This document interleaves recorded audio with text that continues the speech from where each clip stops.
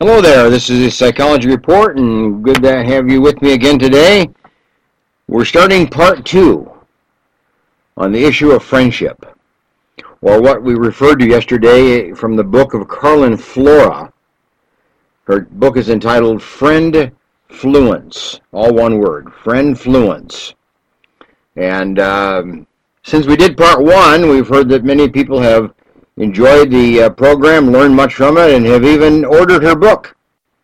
So it's Carolyn, C-A-R-L-I-N, Flora, F-L-O-R-A, and her book is entitled Friendfluence, all one word, Friendfluence. So today we're going to take a look now in part 2 and some of the additional aspects of friendship and some of the advantages of friendship, some of the ways to make friendship, the importance of friendship, and how you can just personally become a stronger person because of your friends and through your friends. Now, at the end of our program today, I'm going to introduce another sponsor of my program.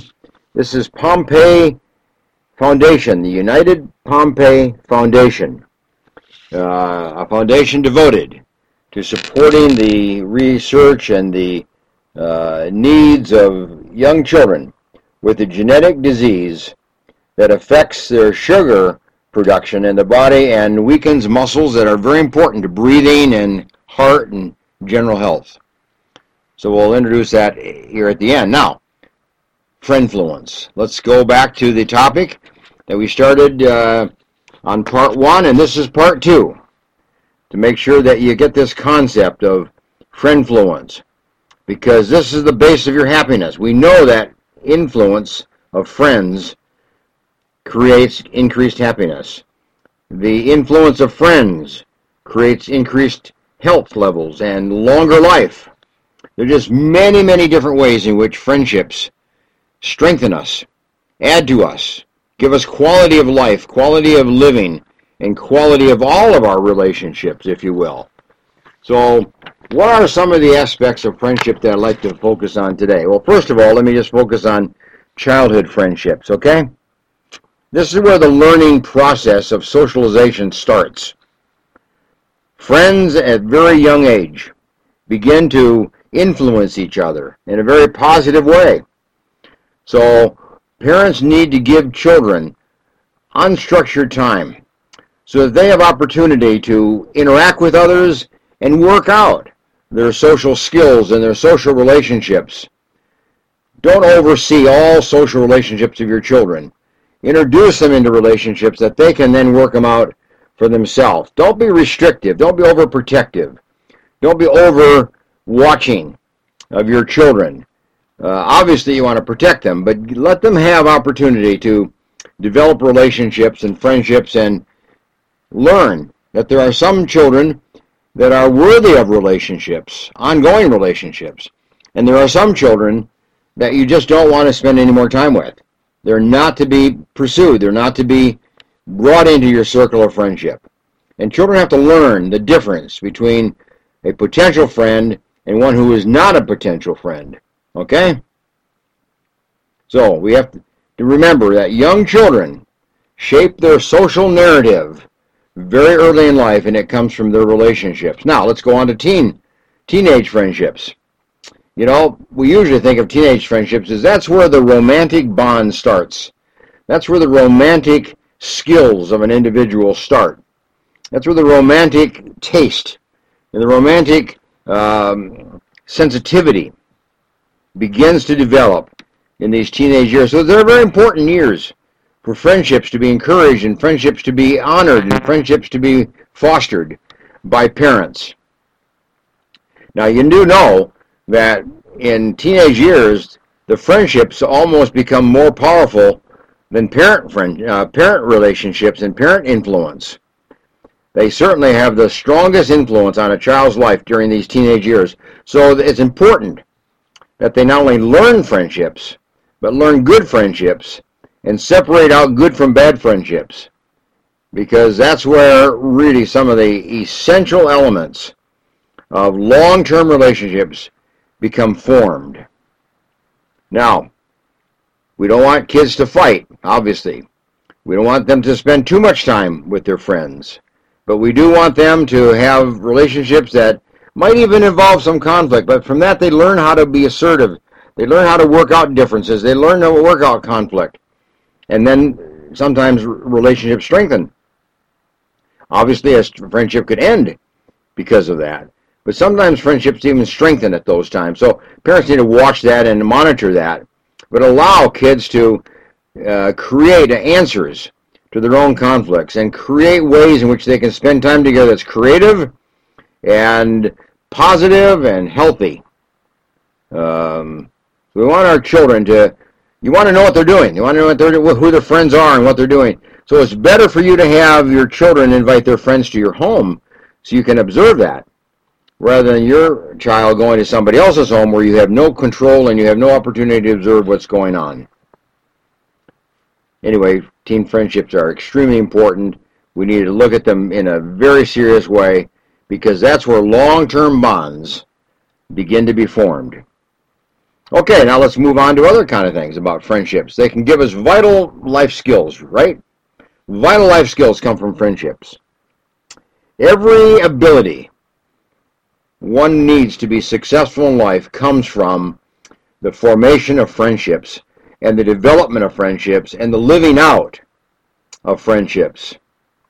All the perks of friendships are involved in our relationships right from childhood onward, because we know that friendship sharpens the mind of both individuals because of the talk, the discussions, the arguments, the debates, the differences of opinion.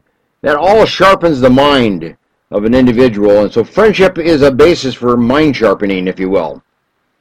Friendships are also a basis for making us happier because we're recognized, we're part of a team, we're part of other people, we're part of more social activities, more outgoing activities. That makes us happier. Friendships help us know ourselves better. It's through our friendships that we come to know ourselves. When kids give each other feedback, when they make comments, when they make statements, it shapes the individual's life as to who they are and what they are, and so it helps us know ourselves better. Friends help us aspire or inspire us to reach our goal, to move towards our goal. Kids like to see goal-directed behavior. Kids like to help each other achieve goals and celebrate the goals that are being achieved. In the same way that kids like to see us get part-time jobs and advance a career or talk about career. So it's more than just romantic partners, romantic life, romantic relationships, but it's this kind of sharpening of one's individual personality and the skills and the qualities of an individual upon another individual. And then let me say this, friends can help us define our priorities. You know, we usually pick friends who are similar to ourselves. You know, birds of a feather flock together, right? We usually like people who go through similar experiences that we go through. That's what Alcoholics Anonymous is all about. You get together with people who are also going through this alcohol battle and conflict and strife and war, and are trying to win over the powers and the addiction of alcohol. So they come together and they support each other because they understand each other. They know each other is going through. They know the system. They know the problems. They know the conflicts. They know the successes, and they know the joys, and they know the outcome that's possible. So they support each other. They encourage each other. So you want friendships that will help you advance your priorities in life, your goals in life, your preferences in life, your desires in life. You see, if a friend shares something in common with you, you'll be more likely to advance your own goals and your own preferences and your own personality and your own desires. But if you hang around people who have a whole different set of values, a different set of goals, a different set of ways of life, lifestyle, if you will, habits of behavior, if you hang around people who are very different, you'll never reach your goals. You're more likely to reach their goals and become like them. You can't do that. You can't do that. We want to grow through the range of friendships that we bring into our life of people who are similar and share our values, share our goals, share our desires, and share a lifestyle that is productive and healthy and just positive in all different ways, you see. but certainly supports your own value system. Now let me ask you this, what about online friends? You know, a lot of people make friends online. These are often people who don't have very many friends. You know, the average person has one very, very, very close friend. They have 3 friends that are somewhat close.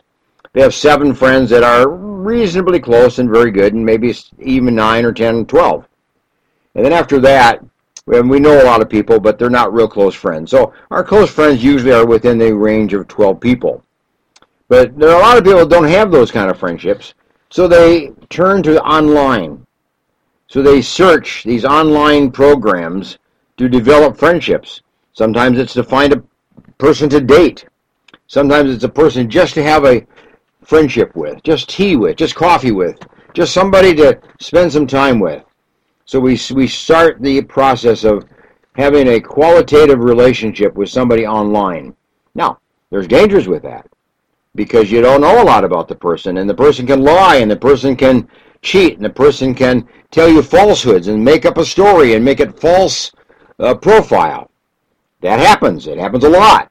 Probably happens with about 30% of the population of people who go online, start talking to somebody that presents themselves in a very false manner, with a false profile, and then you're in trouble. You find out that you're in trouble later on. But there are a number of them that are very honest and very true and very sincere and quality people who are just sincerely seeking a friendship also. So those kind of friendships can come together, and come together in a kind of a nice, healthy, kind of way. But you have to be careful. You have to move slowly. You have to be very cautious, and you have to make sure you check them out so that you make sure there's truth. So those relationships have to be built on truth, not on falsehood. Same with Facebook. Where you often meet people who on Facebook, but you got to be careful, because they can also present themselves in a false way. And you don't want Facebook to dominate all your relationships. But you got to be careful, move slowly, check things out, verify. Over time, you'll find out whether a person is consistently true or not. So, although there's some advantages, one has to be very careful in maintaining that, okay? Now, people who are housebound often rely on online friendships. There's a book written, How to Be Sick. The author was Tony Bernard, How to Be Sick. This is a lady that was housebound. She could not leave her house because of her health problems. So she began to have a huge relationship with many, many, many, many different people, all online. And it helped her get well. It helped her restore herself. It helped her bring health to herself, as she had all these relationships, but they started out all online. So one can use online friendships in a healthy way, in a positive way, and for your own good. But there's caution that has to be taken in so doing. Now here's another problem. Friends that matter to you. What about the gender? We usually have friends. If you're a man, you have a male friend. If you're a woman, you have a female friend. That's very typical. Your friendships are based on gender, generally speaking. And there are things that we learn from each other, and there's advantages to that, because women learn from women, men learn from men, boys learn from boys, girls learn from girls. We learn our identity, and we learn our social skills and our social identity and profile by the friends that we have of the same gender. However, there are times when you learn from each other, when you cross-gender your relationships. When a male has a female friend, and a female has a male friend, and boy has a girlfriend, and so on. Because there's different personality traits, there's different personality styles, there's different ways of feeling, and different ways of speaking, and different levels of empathy, and different levels of compassion that you learn from each other. But there's danger. There is danger. When you have a relationship with an opposite sex, an opposite gender, it can soon read differently. And it can soon spin on the wheels of some kind of quasi-romantic relationship, and can get you in trouble, and can lead to a real life of impairment and difficulty if those relationships are allowed to continue. So, again, A very cautious relationship with somebody of the opposite gender can be very good and very helpful and advance your personality and give you a lot of qualities that otherwise you might not have and you might miss. But you can't let the line be crossed. You can't let the gender relationship get confused and become something different, because then it becomes a mess, if you will. And I see that all the time in my clinical practice. Okay, now what about one other thing? Couple friendships. You know, it's good to have friendships that are single.